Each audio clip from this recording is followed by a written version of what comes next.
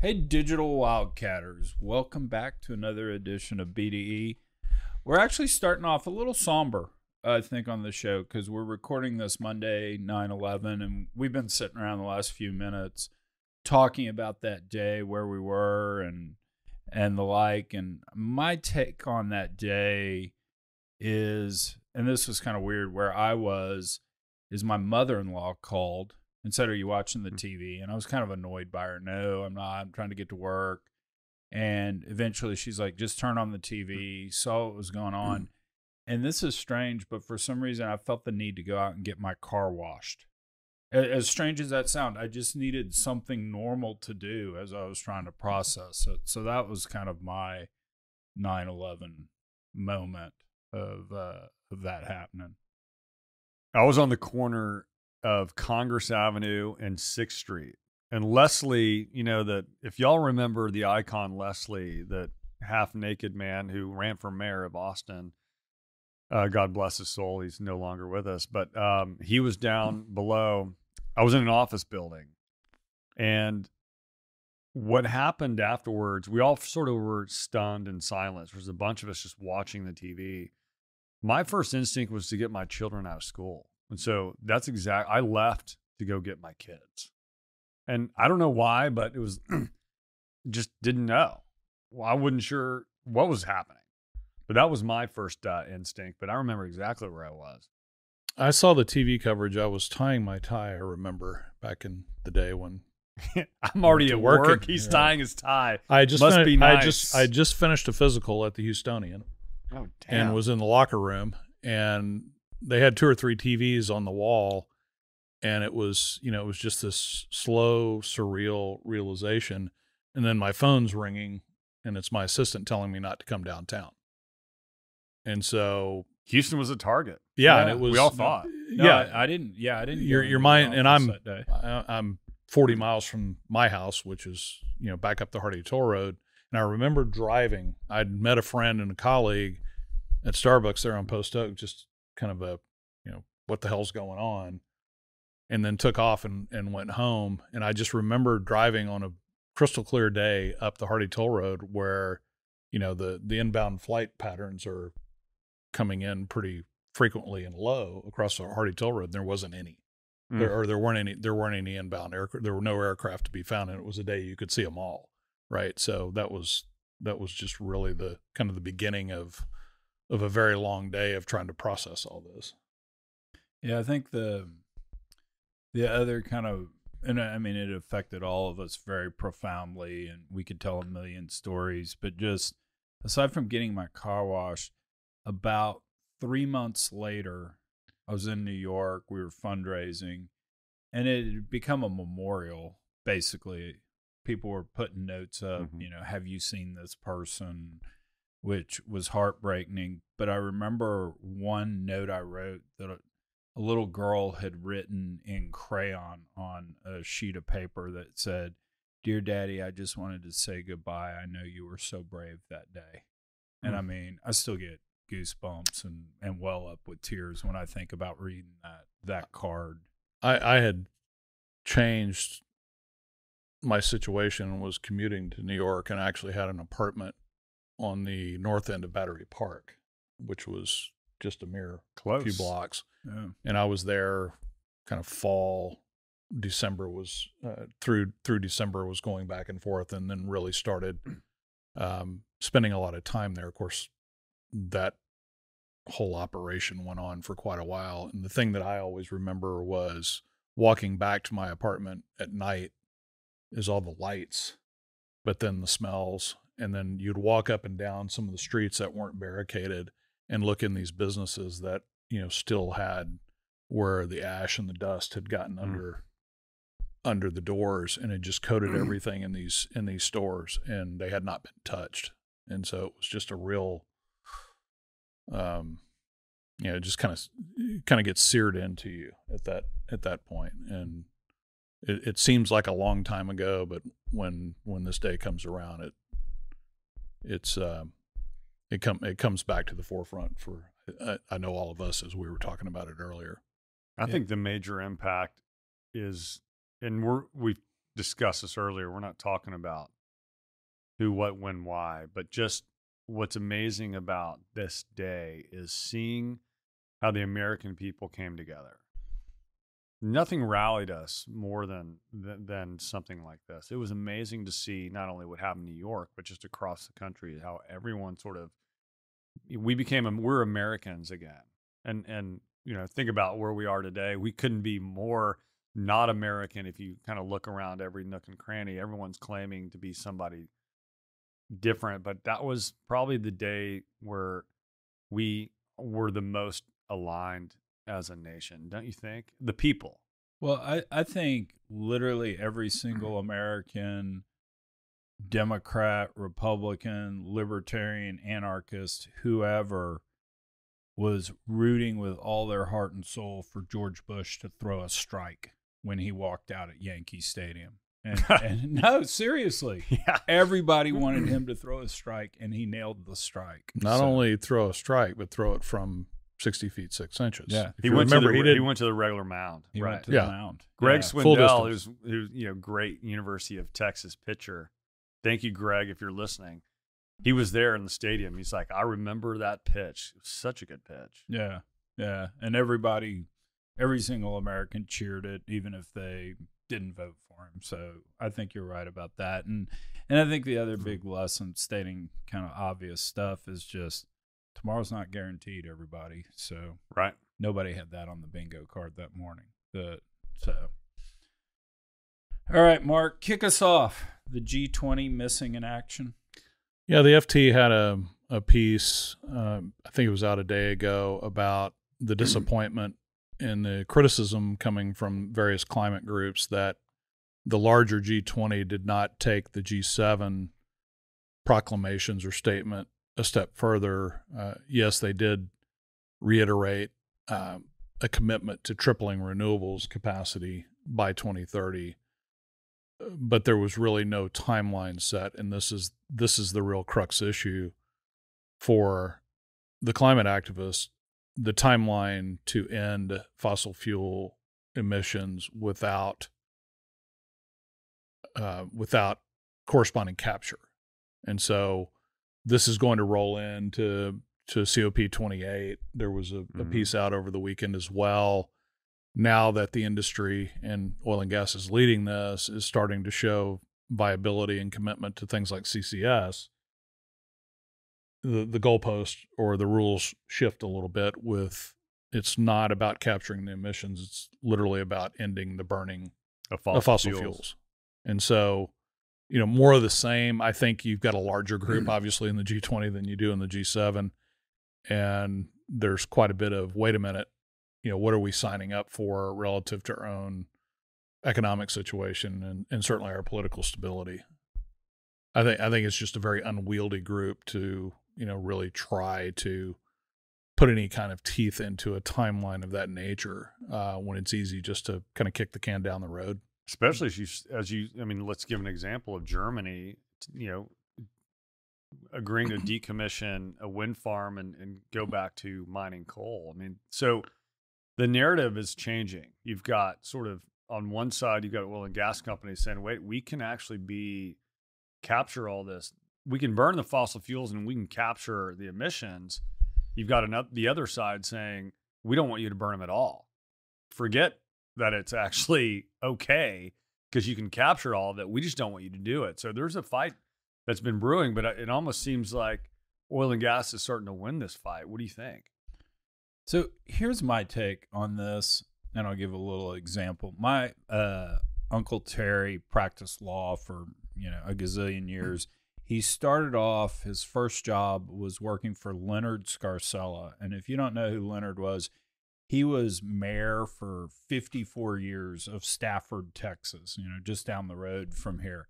And anyway, Leonard one day is in court, and he's defending a lady that got a speeding ticket. And it's a speeding ticket. It's a $20 fine. And Leonard's calling witnesses and expert witnesses. After about an hour and a half, the judge just said, hold on, we're going into recess. Scarcella, get in my office. And the judge is going, Leonard, what in the hell are you doing? This is a parking or a speeding ticket. Just pay the ticket. What are you doing? He goes, well, Your Honor, that's my wife that I'm defending from the speeding ticket.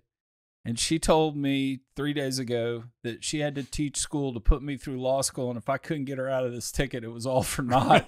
And the judge just went, Scarcella, why didn't you tell me that? And tears up the ticket right there. I want to do this with climate protesters.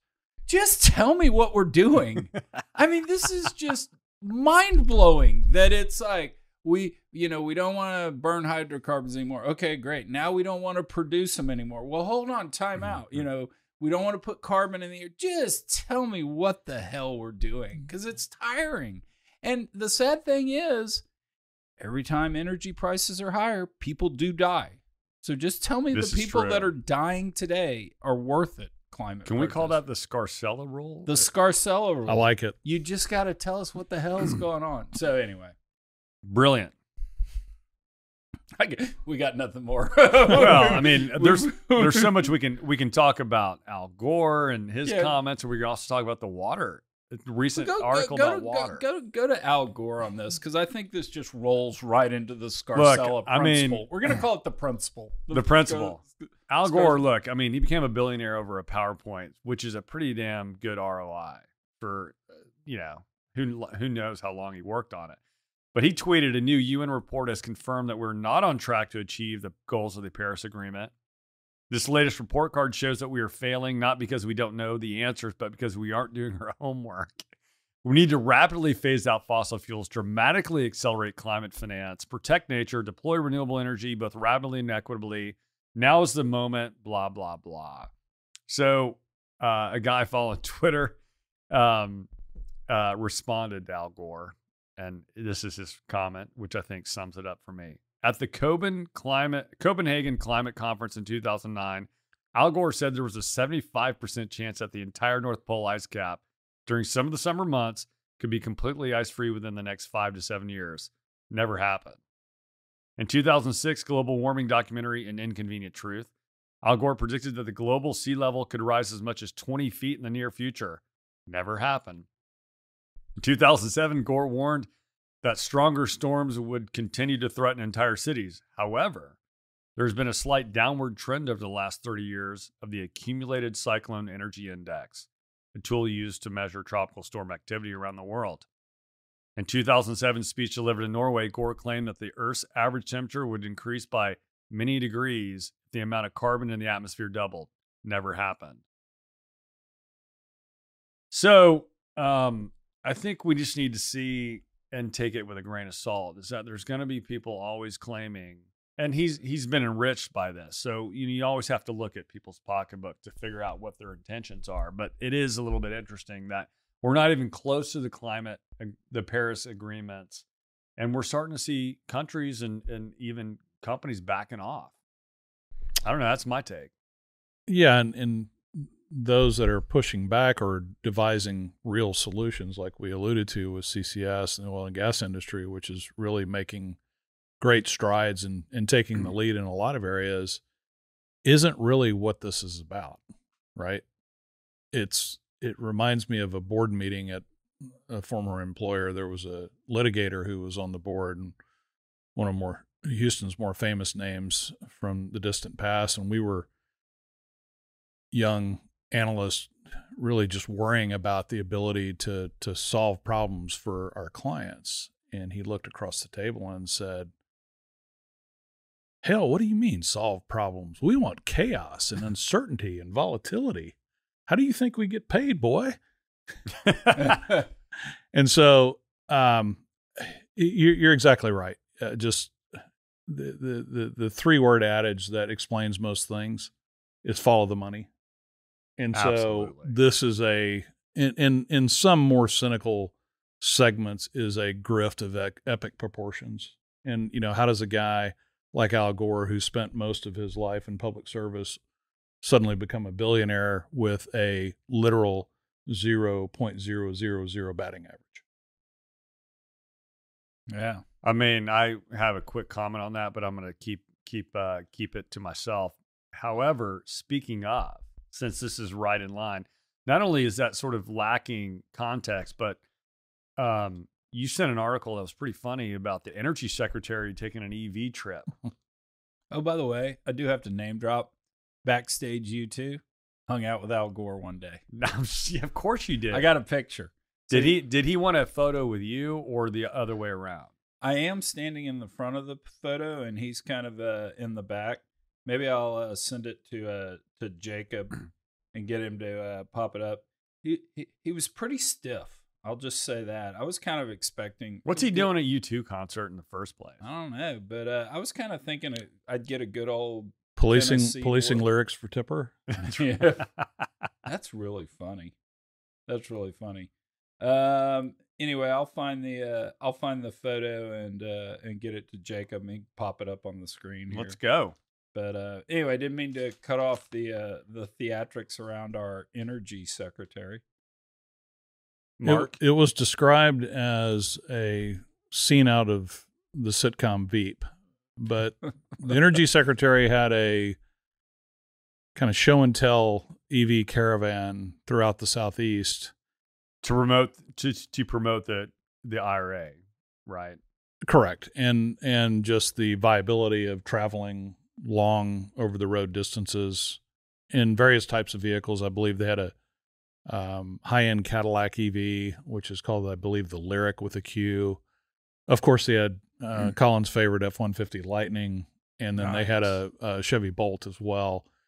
And so the scene that was described as being really the kind of the nexus of the fiasco was an attempt to stop at a 4-point charging station in Groveton, which is a suburb of Augusta. I didn't know Augusta had suburbs. I thought Augusta, Georgia? Yeah. Yeah, I thought, I mean, Augusta is known as a far away suburb of Atlanta. Right. So anyway, 2 of the fast chargers were broken. Common. One of the advanced team parked an ICE vehicle in a charging space, which, by the way, according to Georgia law or under Georgia law, is not illegal. And so you've got someone holding the spot for the secretary's EV in advance of her arrival. Meanwhile, you have a family on a sweltering day with a very cranky and upset baby. And they need to charge. They need to charge to get on their way and also run their air conditioner. And they got so upset they called police. Because some damn ICE car is sitting in my charging spot. So they dispersed other vehicles, and I don't know if these were vehicles that were there waiting in line to charge or were part of the entourage, to other points distant to slower chargers so they could accommodate the secretary's vehicle and this family's vehicle. You can't make this up. I mean, yeah, none of the three of us could, and we're pretty smart and creative. But I saw one comment. What about dry runs? Don't all of these political show and tell grand shows, don't they all have dress rehearsals? To show up to a defined charging point and have 2 of the 4 available chargers not working, and or not having cordoned off that charging station to make sure that they were not in conflict with the rank and file who were out there trying to actually get somewhere and do something in their EVs, whether it's transport a family home or go to work, right? We've got a big video or photo op, and kind of all hell breaks loose because, well, the facility wasn't at full capacity. 2 of the chargers were broken, and you probably had a bit more of a demand because of just the heat that day. Yeah. So there's my Al Gore picture. Y'all can look at it. So this is kind of interesting because Mark and I are both music guys, right? So we've got friends in the music business. And one of my dearest friends is a tour manager guy. And he swears that he could revolutionize politics if they would just let him schedule this stuff.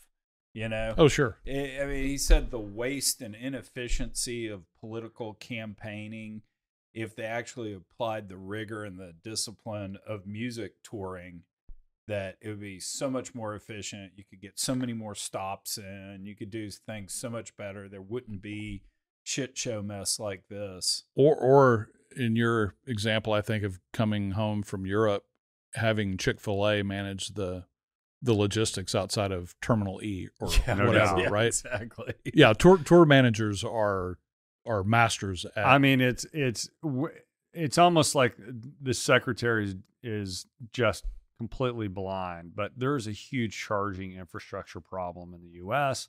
We've talked about it. I've talked about my own range anxiety.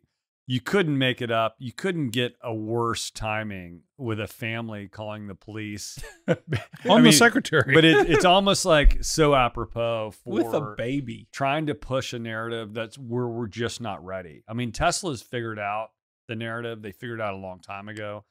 The rest of the rest of EVs that don't have a charging infrastructure throughout the United States, it's just hilarious. I mean, I'm just laughing because it's such a great, it's just so great for us sarcastic people. When we go to you, we're always going to say former EV owner. I'm a former Kurt EV Coburn. owner. Oh, by the way, both of us. I used to you have a I Tesla, worked in Nashville and we owned a bunch of music labels, and I was. Oh, I didn't know that. Yes, and I got fired from that job. I didn't get fired. I quit. But my boss came to me after we destroyed a company in 2000. After 1999. Remember the bubble that burst in the internet? Music industry was part of that. Napster. You know how all that works. Yeah. I was part of the internet team where we destroyed a publicly traded company. So my boss pulls me aside for a drink and goes, "How do you think things are going?" I went, "I think this is not working out." But hey, I did work in the business. So I don't know how we make this segue, but we'll just go from music business to water. Wow. Well, this is interesting. I did not know. Okay, well, let's first reground ourselves. One GPT chat search consumes how many watts? 5 watts. 5. And one Google search is what? 1 watt. Well, a new... Hold on, and real quick, and just to train the language to run that AI search is anywhere from 100 to 1,000 watts. So you had to build it before you could even do the 5 watt. Well, so a new research study published by the University of California finds that just 5 GPT queries consume as much as 16 ounces of water. So this is a major problem. Water consumption is a major issue. Who knew? 16.9. Half a liter. So the research actually looked at, and the research is the water usage by Microsoft, OpenAI, Google are closely held secrets. Like they don't want people to know how bad this is. But this research looked at Microsoft at one of their low energy consumption facilities, and they found that water consumption surged by 34% from 2021 to 2022, which is nearly 1.7 billion gallons of water. What do they need all this water for? They need water to cool the data centers. And even one state or one area, Des Moines, Iowa, which has a lot of data centers, is worried that the data centers are actually going to take away from residential use of water. So it's actually conflicting. The amount of water that they're consuming from the rivers is actually threatening the water supply for residents. And where does the discharge? I'm gonna ask the dumb question: is the heating or the cooling process cause it to evaporate, but it wouldn't leave the tubes, would it? I mean, you're asking a really good question that I have no idea. I mean, I'm gonna have to dig in. I'm just reading high level research here. We gave you homework. You did give me homework. I do know that there are technologies, but we'll find out. So I guess the real question is how much or at all is it recyclable? We've talked in the industry past about how much water we can recycle in stimulation operations, but if they're consuming water to cool one time and then what happens to it and it's not usable again, I can't imagine what makes it unusable. But I mean, just flat out more. Yeah, why do I need more? Even if it's a closed loop, and you probably need a bunch of water so that it has time to cool somehow, which probably requires more Well, energy. also the compounding on the number of applications. Yeah, trained models is exponential. We do know with power plants, they consume a ton of water. They ingest the water and then they throw it back into the water streams after treating. I don't know how much evaporates, but in July 2022, the article goes on to say that Microsoft data centers in Iowa used about 6% of all water in the district. Just the data centers. That's huge. So let's figure out what actually they use with the water. But even if it's closed loop, to Mark's point, it's just we're building more of them. We're building more and more data centers every day. Oh, absolutely. And one of my colleagues when I was at Shell, it's funny, he invested in a technology. I was like, man, none of the big like Intels of the world, they didn't want to have anything to do with this company, but we invested because the future of data centers potentially is submersible computers in oil and like in viscous but cooling materials so that they can run a lot cooler. Because we know that my buddy, as I said, one of the executives at one of the largest data center companies, Remain Anonymous, told us that many of their clients cannot afford to run Chat GPT or AIs because the chips run too hot.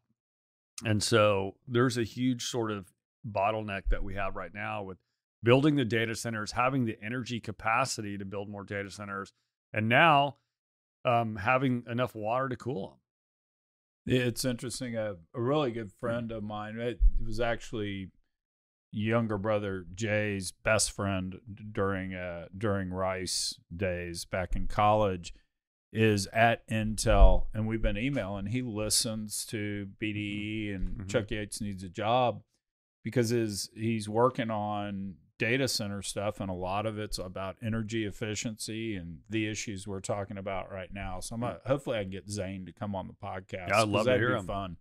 That would be a lot of fun. Zane might be the smartest guy I've ever met, so it'd be fun to have him on. Now let's go water subset West Texas. Mark. Yeah, in the area of sustainability and what the industry has been dealing with, particularly since we've gotten into, high intensity fracture stimulation, horizontal drilling in the Permian 12, 13 years ago, you now have, I think, a greater realization that not only is it flowback water, but you've got this issue greater in the Delaware than in the Midland Basin of how much formation water you're going to produce over the life cycle of the well. And it's, typically not trivial, and it's also typically pretty nasty stuff. And so what's the right method, process, strategy for handling that? And I didn't read deeply into the details, and I don't know if there's a conference call on the JV that was announced this morning between Diamondback and 5 Point, produced water JV, in which 5 Point paid Diamondback a $500 million upfront. Diamondback retains a 30% equity stake. I think there's opportunity for future kind of cash earn-ins based on performance.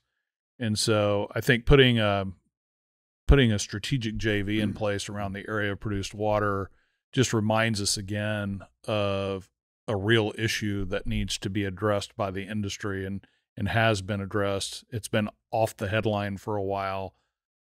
Water is just another battleground in sustainability and environmental set of issues that are out there. So I think this was an interesting announcement this morning. Looking forward to hearing more about it. And I think, to the Chat GPT and the water needs and the management of all that, who knows, maybe the AI model developers are, open to learning something from how the industry is handling a very significant and very sensitive and serious water issue. Because I know the Bitcoin miners are. We've seen that at our Empower conference of, hey, we got to keep things cool, we got to handle water, and so that's a real thing. Robert Norton, Case Van Hoff, guys, come on BDE, come on Chuck Yates Needs a Job. We'd love to have you guys talk about that and find out what you're doing. So before we wrap this up, Chuck, I want to preempt it, and we're going to roll into our last piece. Okay. But yesterday, I was seeing some of my boys on the golf course. They're Lubbock boys. And what I didn't know is that John Denver's from Lubbock, or he was in a band called the Caravans in 1964. It's like, damn it, another guy from Lubbock. What the hell is happening or happened in Lubbock? So I love the Flatlanders. Yeah, big flat Joe Ely, Butch Hancock, which my boy is third cousins with Butch. Nice. And then I'm a big fan of Jimmy Dale Gilmore. But Pat Green, I didn't realize Lubbock sort of just continues to crank out. Wade Bowen. I mean, they keep cranking out all these great artists. We haven't said the biggest name yet, Buddy Holly, but it was understood in that. I was waiting to, of course, Buddy Holly. Right. But what the hell is growing in Lubbock, man? I mean, why are all these musicians come out of Lubbock? That's a good question. Have you seen Buddy Holly's grave? No. I've actually done that because I've gotten into the, I hang out in Telluride a fair amount, and I've gotten to the point now I just drive up there because I got just to say hi, just to hang, But I've got a really good friend in Amarillo, so stopping and going to the Big Texan. I got a really good friend in Santa Fe. That kind of breaks the trip up. But you run right through Lubbock, and I've stopped and seen the grave. They've kind of got markers all throughout. Buddy Holly's grave this way. Love it. And then, of course, Natalie Maines, which we were talking before the show. Right. Another Lubbock. Yeah, exactly. Musician. So, curveball I'm going to throw at you guys on the same deal because we're getting to the same place. Top 5 country music songs of all time. I'll go first just to give y'all a chance to think. I think number 1 is He Stopped Loving Her Today. So George Jones, that's number 1.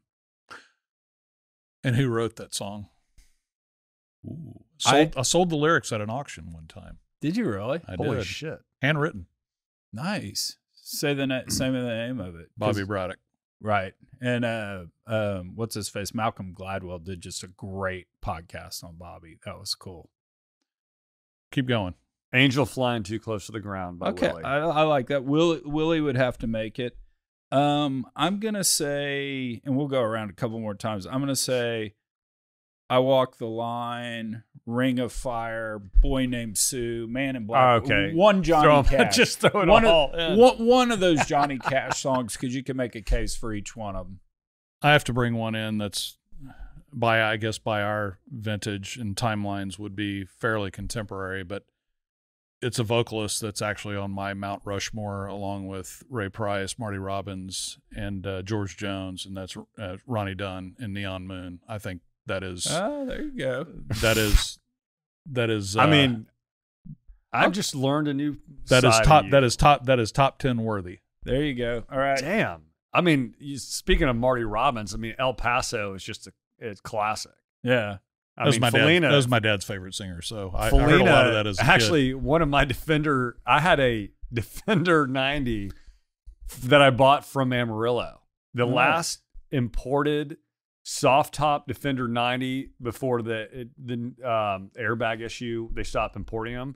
I bought it. Her name was Felina after Marty Robbins' song El Paso. So, do you remember in Breaking Bad that there was an episode named Felina? Was that about when he steals the car in New Hampshire, the Volvo? There's a cassette tape. He found the keys in the visor after he's trying to hotwire the car, and he takes off driving back to exact his revenge in New Mexico, and the cassette tape that was popped in was Marty Robbins, and it was playing El Paso. Nice. And so the whole episode is named Felina. Oh, that's cool. Silver Wings by Merle Haggard. Okay, I had Mama Tried. So great. So I'm right there. I think country music's not complete unless we talk about the badass women, and so I'm gonna go with 3 of them right here. Jolene.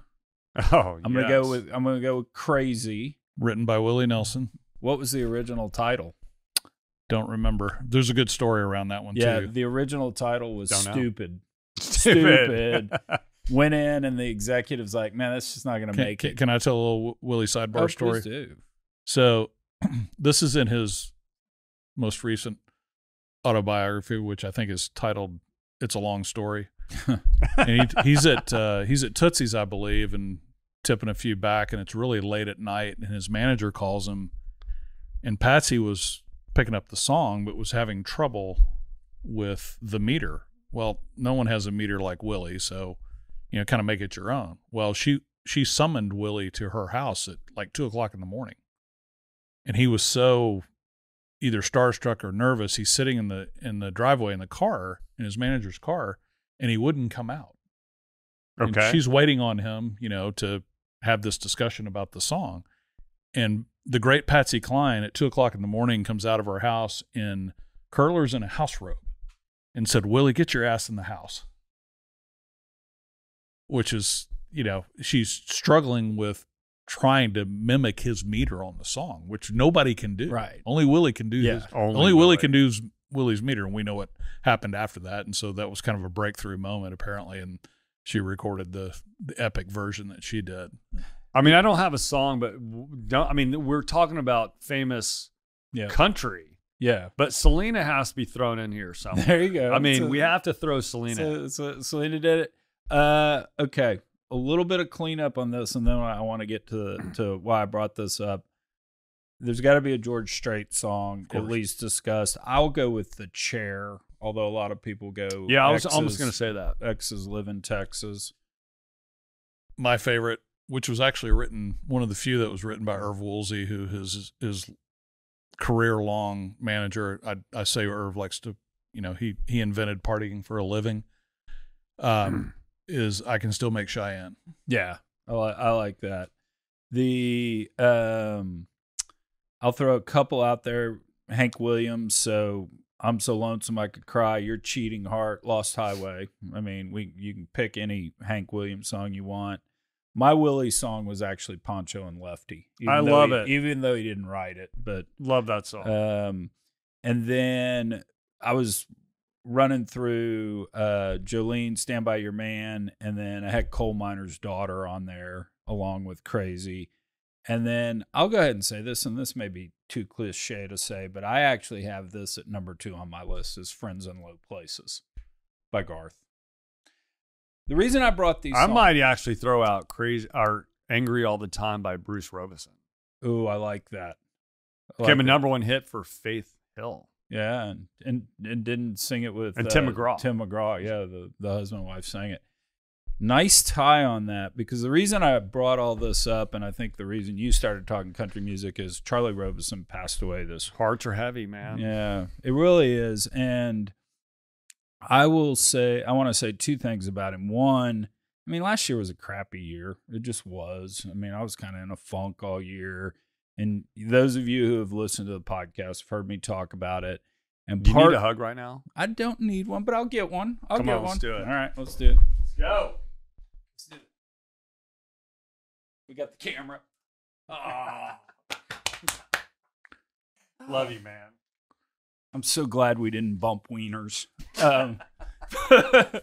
But no, so part of me getting to feel better is I went on a country music tour at the end of December. So I saw Hayden Baker, I saw Roger Krieger, and then on December 30th, I saw Charlie Robeson. And when he retired in 2018, I thought I was never going to get to see him again. Mm-hmm. So that was actually really cool.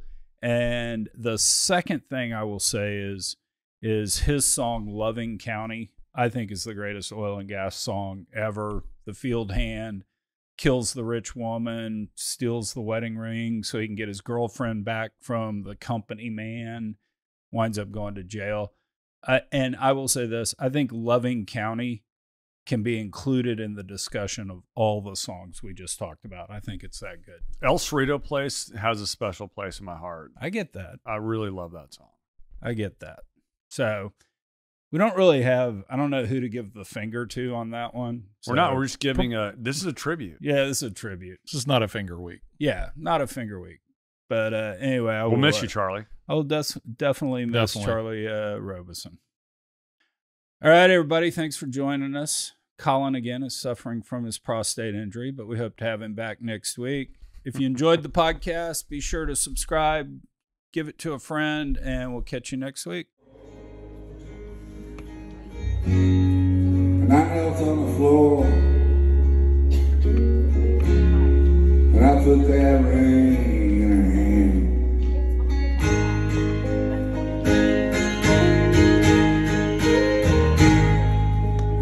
said I do. And she leave with me soon. Then we'll all raise out South Alabama.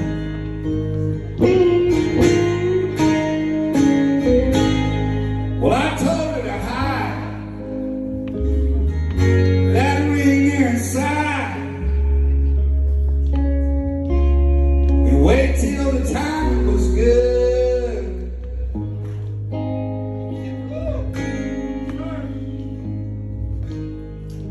And I drove on home, you know.